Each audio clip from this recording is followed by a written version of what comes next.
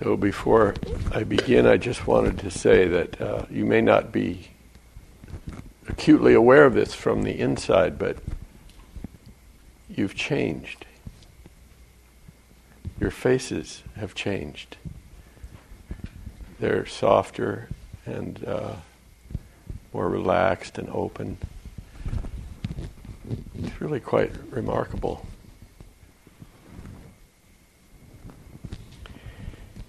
So this evening I want to say a few things about the First Noble Truth.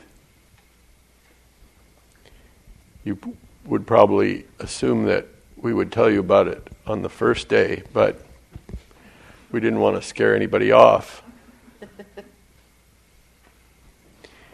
But it is a very important part of the Buddhist teaching, and I think it's a part that we in the West particularly need to listen to. I'll read it to you. The First Noble Truth of dukkha, which I think Matthew explained that it's quite often in the West translated as suffering, but more accurately it means unsatisfactory, with connotations of impermanence, instability, ungovernability. It's dukkha. Now this, monks, is the noble truth of dukkha. Birth is dukkha, aging is dukkha, illness is dukkha, separation from what is pleasant is dukkha, not to get what one wants is dukkha, everything subject to impermanence is dukkha. Everything subject to impermanence, which basically says the whole of existence is dukkha, unsatisfactoriness. That is the small print that you didn't read when you signed the lease on life. Basically, what it says is that this incarnation is very fragile and ungovernable, and what we want most is security and fulfillment, and it doesn't really exist in the world as we know it. Often Buddhist thought and the Buddha is considered negative, like he preaches a negative doctrine, but it can also be seen as realistic, an antidote to the idealistic desires and claims of the human being.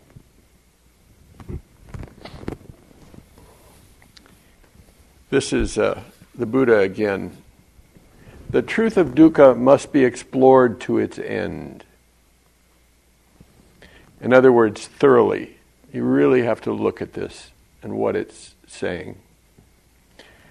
He writes, or he spoke, he writes, I wonder if he, scribbled things down. He was the Buddha, There are no statues of him making notes. The Buddha, it is difficult to shoot from a distance, arrow after arrow through a narrow keyhole, and miss not once. It is more difficult to shoot and penetrate with the tip of a hair, split 100 times, a piece of hair similarly split. It is still more difficult to penetrate to the fact that all this is dukkha.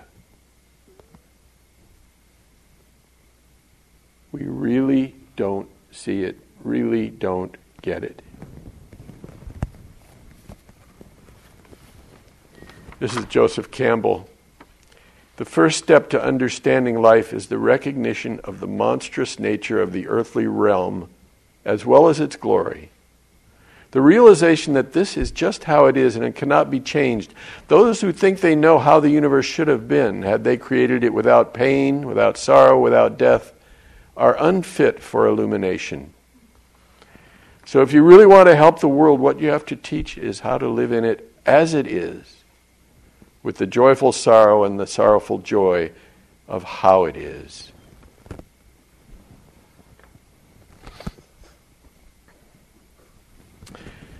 I was relieved when I first encountered the First Noble Truth. I realized that I hadn't been singled out for special punishment. We're all in this together. And misery loves company, So there was a way in which it was a kind of relief. For just a few moments, let's go through, as a kind of group therapy, the facts of life. First of all, you didn't ask to be born. Or at least you don't remember asking. Sometime in early childhood, you kind of wake up and, damn, I'm in a life, And everyone is born with a very powerful survival instinct that makes you want more than anything else to stay alive. So you didn't ask to be born, and you don't want to die. It's like nature trapped you in this life. You don't get to choose who you're going to be. As I said the other night, you don't get to choose your body, the body you will inhabit. No catalog of choices was offered. You don't get to choose your personality. The geneticists say we're all born with a particular temperament, tendencies to be withdrawn or novelty-seeking, reward-dependent. There's all these categories of temperamental configurations. And the psychologists say whatever part of your personality isn't formed at birth or isn't present at birth will be firmly in place long before you have any choice in the matter in early childhood. Which brings us to the fact that we don't get to choose our parents. The dear ones who will set a lifelong neurosis for us.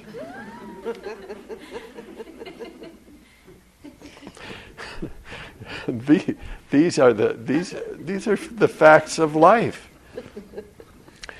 And we're all born with these needs. We have to continually feed ourselves to keep this body alive, which we want to do.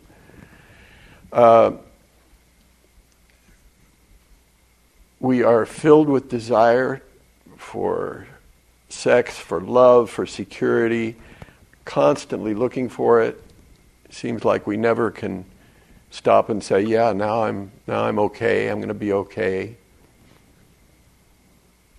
Somebody said, well, if eating was really satisfying, you would only eat once and you would die. And if sex was really satisfying, you would only have it once. And, but it's a constant, it's not the way it's built. It's not the way it's designed.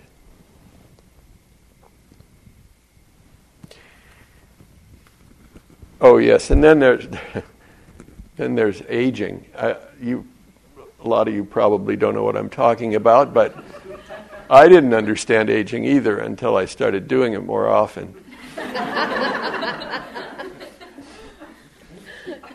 My body actually explained it to me and continues to explain it to me. The eyes start to go. My eyes say to me, we've seen enough, it's another beautiful sunset, okay, all right. The senses begin to fade. They begin to actually withdraw from the world to some extent. The energy begins to drop.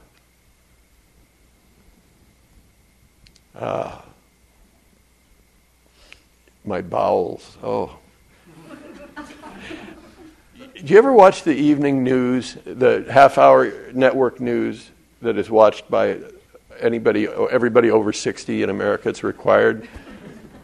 Over 55.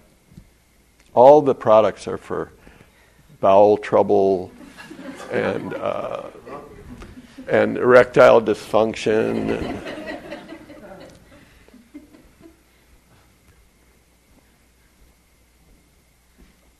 The whole system starts to go like on into a work slowdown, And then you really start to realize you don't have that much time left, Another 10, 15, you've been alive a lot longer than you have left. And it's really a shock. Some writer, I think it was Tolstoy, said, the most shocking thing in a human's life is when they wake up and realize that they're old. You just don't think it's ever going to happen to you, and then suddenly, there it is. I don't think I'm going to die anytime soon, but I'm thinking about it, trying to get my affairs in order. I read someplace that as we age, our hard parts get softer and our soft parts get harder. It's just not a pretty picture, is it? It's just... And as Kachi will probably attest to, it's sort of a long, slow fall as you move towards back to the earth from whence you came.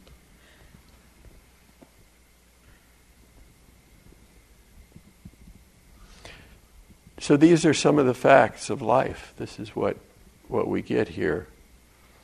And we come to the realization, if we have any wisdom at all or have any insight at all, that everything we love will be gone. Everything we love is subject to change and dissolution, and that's just the way it is.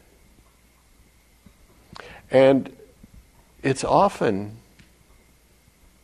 it seems, that a lot of our suffering arises because we deny the first noble truth.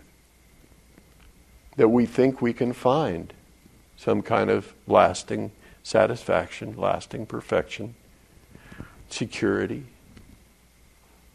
enough love. It's just around the corner.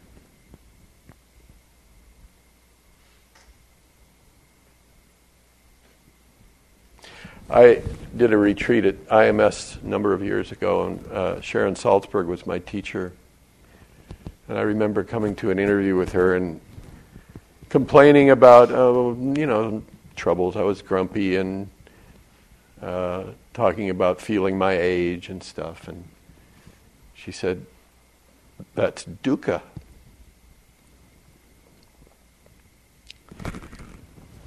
And I said, "So? Where's the fix? Give me the remedy." And then she said, "That's dukkha. No fix. No quick remedy. It's just the condition." I wrote in my journal a little while ago something that was very liberating. It said, "You don't have to be happy." We've made such a big deal out of this thing, we don't even quite know what it is. What does it mean to be happy? Thich Nhat Hanh says, you don't ever know that you're not happy at all unless you actually know that you're happy, which means you have to check in and say, okay, right now I'm happy. But otherwise, it's a fleeting moment in your life experience. You can feel comfortable and content and full,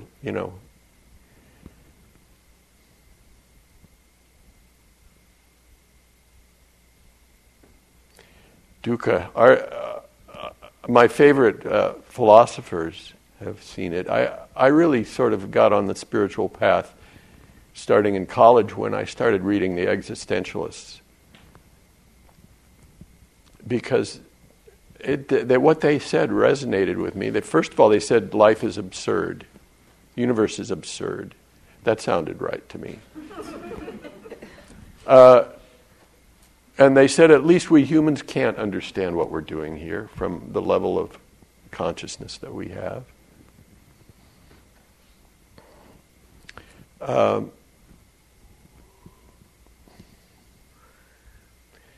And they were kind of depressed. I mean, they wrote books like Nausea, No Exit, The Concept of Dread. That was one of their books.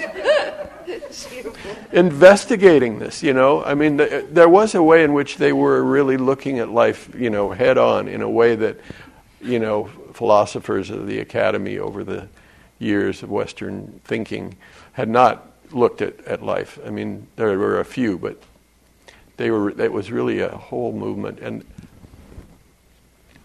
I remember Camus. I loved Camus. I memorized a passage. He said, "If only I were a tree among trees or a cat among cats, I would be at one with the world.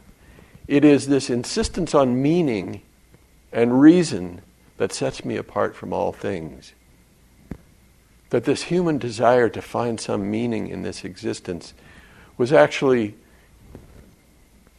a curse. It was a wound, because you were always outside of the world and wondering how you fit in.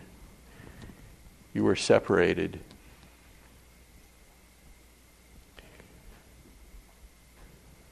Many of my favorite artists have seen it clearly. Jack Kerouac, at the end of On the Road, he talks about driving across Kansas or Nebraska, and there's clouds, and he sees God's hand coming out of the clouds and pointing at him.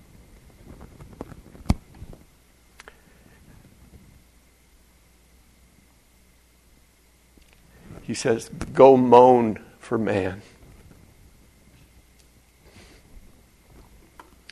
Go moan for man." Kerouac.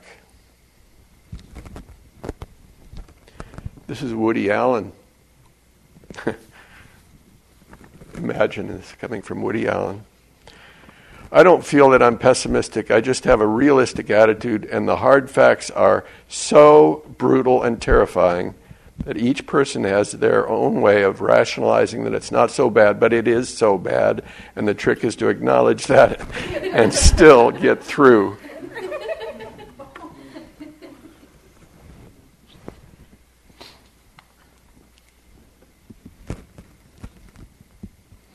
But there's a way in which this First Noble Truth is really an antidote to the idealism of our civilization, and maybe it's just a species-wide wish fulfillment or desire to perfect life in some way and find all the things that you want.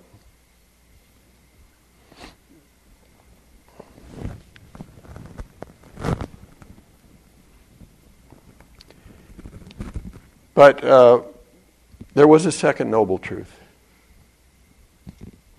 and a third one, and a fourth one.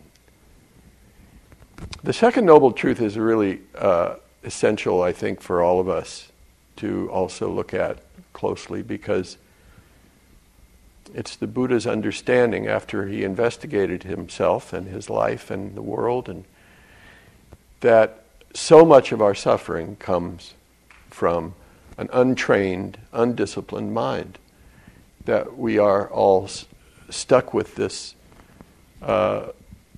dissatisfaction because this mind continually is feeling needy and lacking and wants something to be fulfilled. It's never satisfied.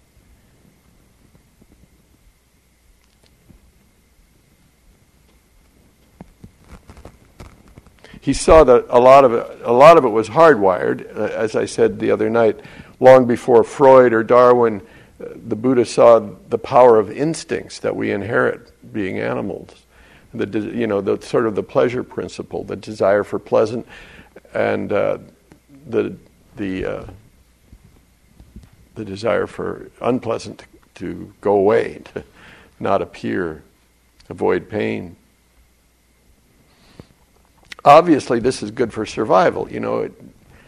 It tells us when to take our hand off a hot stove.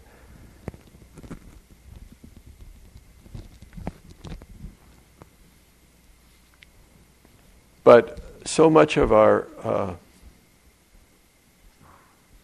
desire state is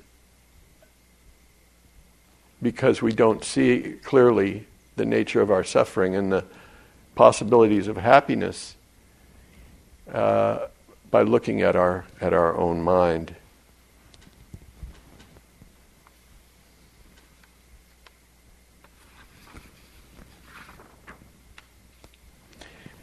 And of course, in our culture, we see ample proof of the second noble truth that, the whole civilization runs on desire. We're obsessed with pleasure and comfort. I saw a Newsweek magazine about a year ago now. The cover story was, "What We Will Want Next."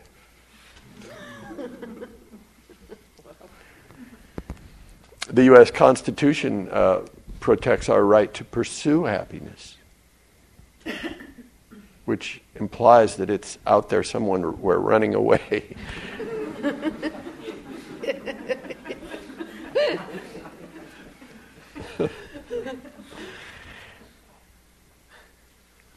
Our culture maybe can be summed up by a Calvin and Hobbes cartoon, where Calvin says,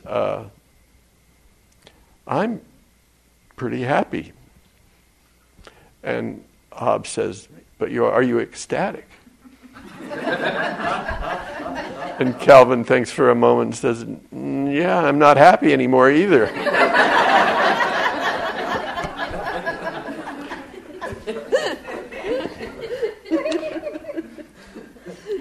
It's amazing to watch the mind, It has no shame at all. Have you ever been somewhere and desired to be where you already were? You ever had that experience? Something's always could be a little better, And in retreat, in meditation, you can see just how constant the desire wheel is. Moving around and, making plans and fantasies, and you start to desire the bell to ring. And then it rings and the pain, you move and immediately you decide you want to go have tea or something. You don't want to go walk, or, you go back to your room and look at your stuff for a while or something. And you just, and then it just rolls on through the day. It rolls on through the day.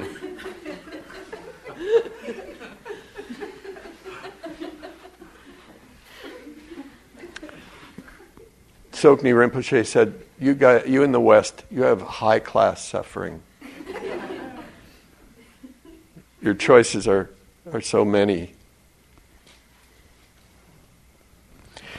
So we can see the First Noble Truth as a bit of an antidote to the idealism of our culture. And the Second Noble Truth is really pointing to what we're doing here, which is trying to understand how it all works and how we might be able to find a different kind of satisfaction that doesn't keep us always tumbling forward and driven and aggressive and unhappy. That we might be able to step back a little bit, settle a little bit. I think meditation, one of the main things it's done in my life is to have brought my sense of myself down from the story of my life, which is up here, into the fact of my life, which is down here. And there's a lot more satisfaction that comes from just feeling my aliveness and feeling the preciousness of this existence. It's a different kind of happiness. The Buddha said the highest happiness comes from having a peaceful mind. All the other kinds of happiness, and he did say there was sensual pleasure in life and household delights, and it's not like he denied all that. But he said there's a different kind of happiness. And it's the highest happiness, and that's the happiness of peace and satisfaction, because you've tamed that crazy monkey mind. And it's wonderful to have found this practice. Many people, the vast majority of people, never get a glimpse into some of the places you've been, just even in these 4 days of being here. I'm sure some of you had at least a few moments where you were present and it was okay. There was nothing wrong. The moment was sufficient unto itself. And just kind of how rich that was. You were just here.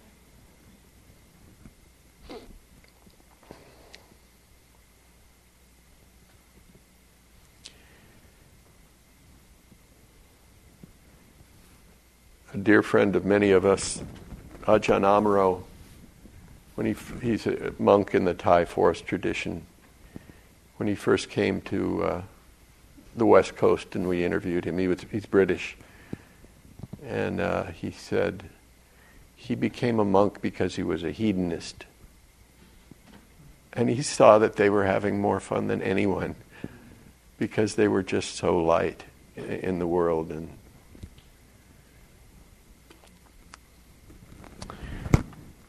where'd my water go? Here it is.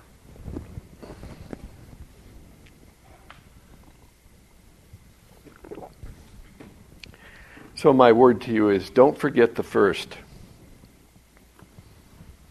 Don't forget the first.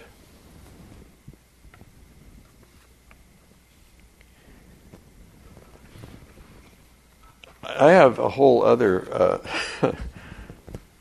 talk here about temperament that I thought maybe I would do, but maybe I won't.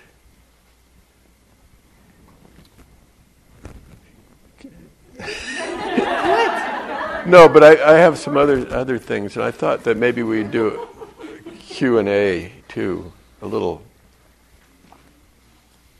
All right, I'll do a little bit of this because it's kind of interesting, and it relates to what Matthew was leading one of us in the other day, the hate meditation. But so this is, I think, really the bottom line of the Dharma and all of our practices is learning how to embrace ourselves and love ourselves, and through that embracing extended to all of us, all humanity, and that's really our goal in life. And for some of us, it feels like, we could never embrace this being, this that we call ourselves, and we struggle to try to change it. I think when I first started practicing, and several others have told me that they had the same idea, that if we meditated hard enough, we could actually become someone totally different. Someone who would be easier to live with. But after 35, 40 years of doing the practice, most of those people, myself included, basically still the same people we were when we started. We may have softened a little, and we may be a little friendlier toward ourselves and others, and changed in many ways. But the basic personality is still in place. Ramdas always likes to say that he has the same neurosis he had when he was young, after all of his spiritual work. He said, but now, he said, I see my personality as a kind of pet. It's always around. I take care of it, but it's not who I am. And, it's not who I am. And we all have, we all are human, and we get the the troubles and sorrows and difficulties of all humans. But we all get different proportions of different kinds of difficult mind states based on temperament, based on maybe it's genetics. But every civilization has recognized that people are born with a particular feel to them, a temperament. The Greeks and the Greeks thought that people had a temperament or a personality based on the mixture of four humors: black bile, yellow bile, blood, and phlegm. And if you got a lot of phlegm in your mixture, you were phlegmatic, I guess. If you had a lot of blood, you were sanguine, warm. And the early Greeks and the Chinese also associated people with different elements. You're stiff like a stick, like wood, or you flow like water, or you bend with the wind. We've had all these typographies developed over the years, the astrology, of course, and the Enneagram. I think that was a Persian invention, Middle Eastern invention. What number are you? I'm a 7. I tried to have it changed, but it didn't work. There's the Disney typology: dopey, sleepy, grumpy.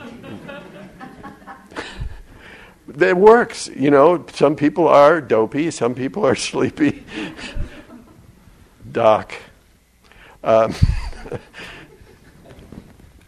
But now the scientists are they poo-poo all those typographies, but they're coming up with their own based on genetic tendencies, on genes that select for different personality types. They're looking for 4 now, and I don't know why they chose these 4, but one was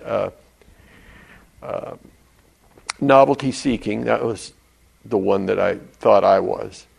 And the novelty seeking gene has a extra long dopamine receptor, and so it wants to be excited all the time, and Freud would probably have something to say about it too. But there's novelty seeking, reward dependent, pain avoidance, and persistence, and those are the 4 that they're looking for, genes that select for those 4 different temperaments.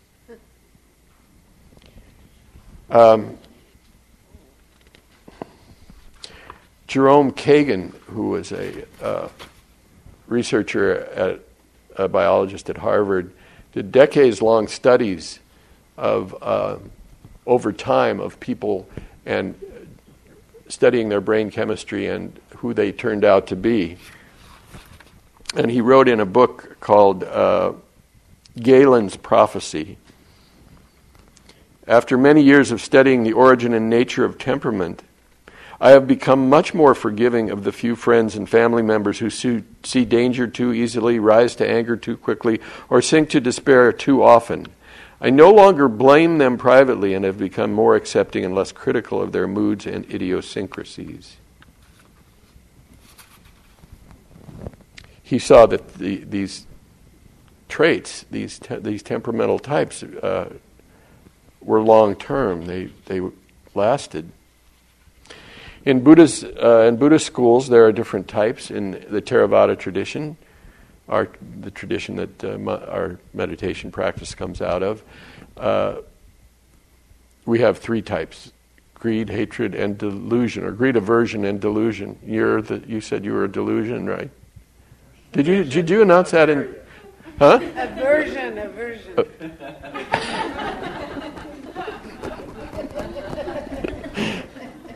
It's the deadpan that gets you, it just...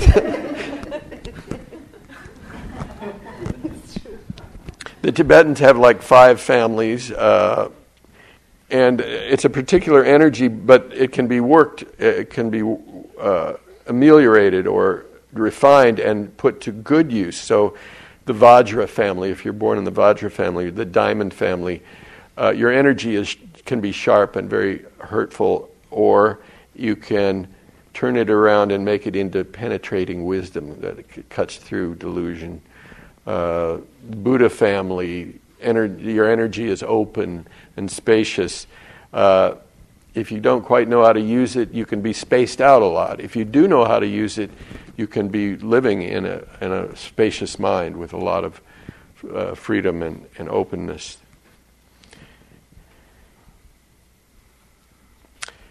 The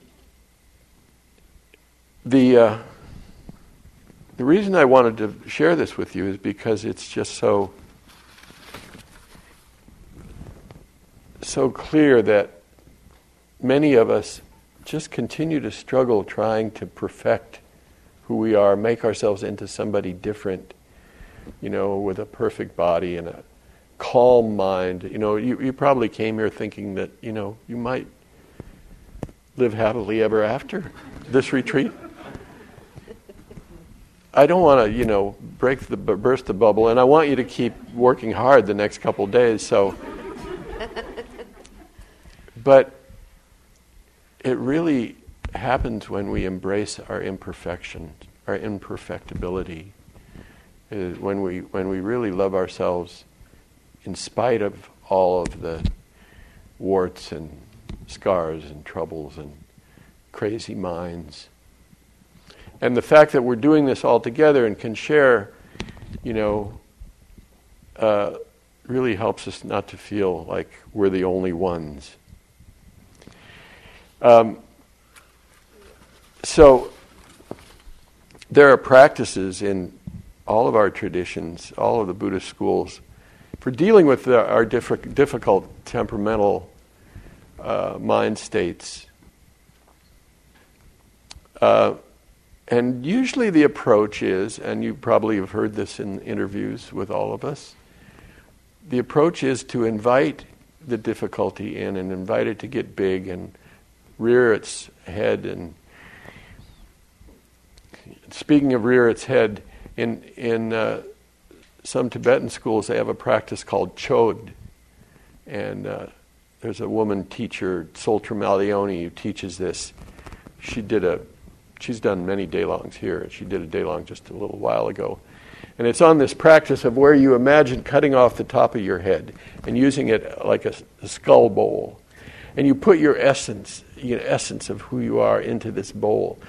And then you turn your difficult emotion, sorrow, fear, anger, into a monster. And you visualize this monster and you invite the monster to come and eat all your essence.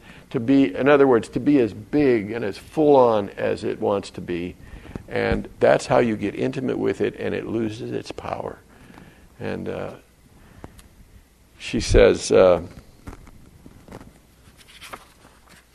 we usually don't feed our demons well enough because we don't like those parts of ourselves. In Chod practice, however, in contrast to killing the dragon, the procedure in the hero's journey, we nurture the demon until the dualistic battle between ourselves and the demon disappears. Brilliant, really. I mean, it's a brilliant psychological understanding and technique. And they also have these, there's these instructions on how to arouse difficult emotions just so that you can look at them and work with them. Intentionally arousing the difficult emotions. This is from a Tibetan text called The Flight of the Garuda, and I was reminded of it when Matthew said, do hate meditation, just hate with all your might. So here's a couple of their suggested practices. At one time or another, all of you have been injured by others. Consciously recollect in detail how they have wrongfully accused you or victimized you, humiliating you, grinding you into the ground, and how you were shamed and deeply mortified. Brood on these things, letting hatred arise, and as it arises, look directly at its essence, at hatred itself. Then discover finally where the hatred comes from, where it is now, where it goes to. Look carefully for its color and shape and any other characteristics. Surely the vision of your anger is ultimately empty and ungraspable. Think about your class and status, your race and influence, and your wealth. Consider how handsome or beautiful you are and how pleasant and effective your voice. Recall to what extent you are virtuous and... Oh, wait a second. No, I didn't want to. That's a nice one. I didn't want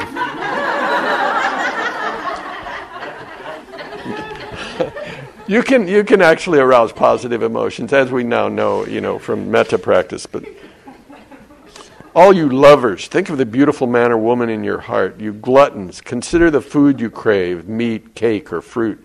You strutting peacocks, recall and dwell on the clothes you like to wear. You avaricious traders, think about the form of wealth you desire, heroes, jewelry, or cash. Carefully consider these matters. Allow desire to arise, and when it arises, look directly at its essence, at the greedy and lustful self. Then discover where it comes from, where it is now, and finally where it goes to, etc.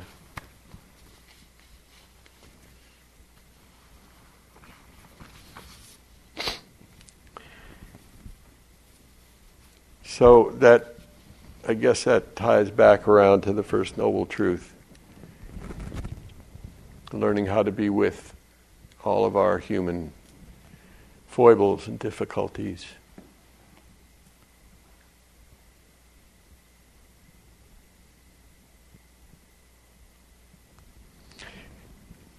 Taste the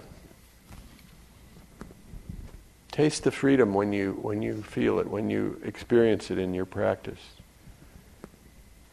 Taste it fully, because then it'll be motivation for you to continue the practice and use it. And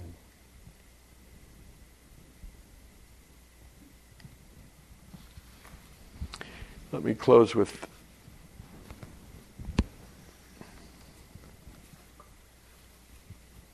some poetry.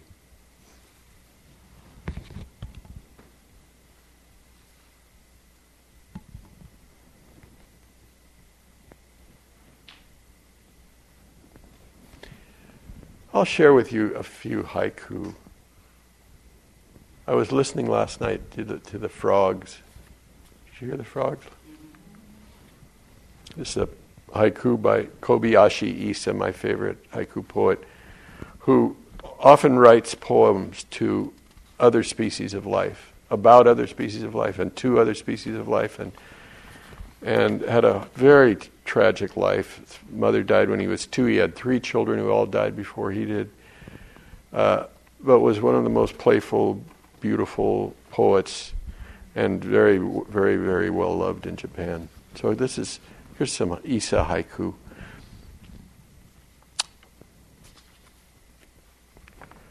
All night, the frogs talk about sex.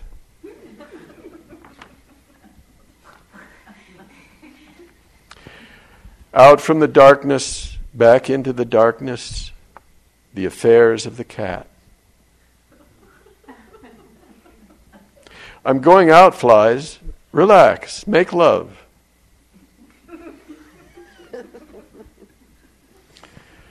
Where there are humans, you'll find flies and Buddhas. Here's a great image. One human being, one fly in a large room.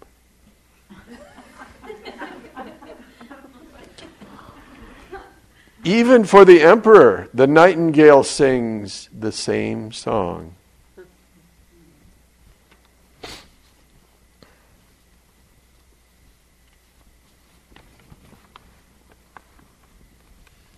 Oh, owl, make some other face. It's springtime.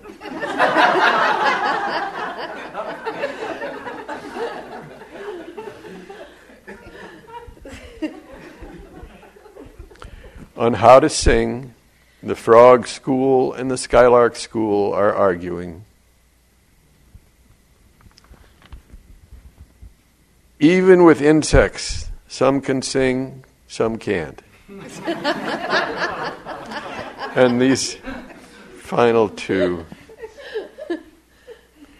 In these latter-day degenerate times, cherry blossoms everywhere. And I think my favorite of his, this world of ours, walking on the roof of hell, gazing at flowers.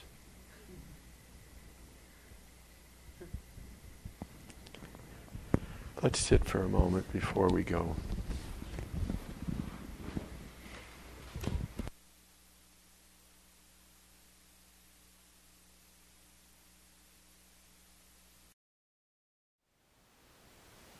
Thank you for listening. To learn how you can support the teachers and Dharma Seed, please visit dharmaseed.org/donate.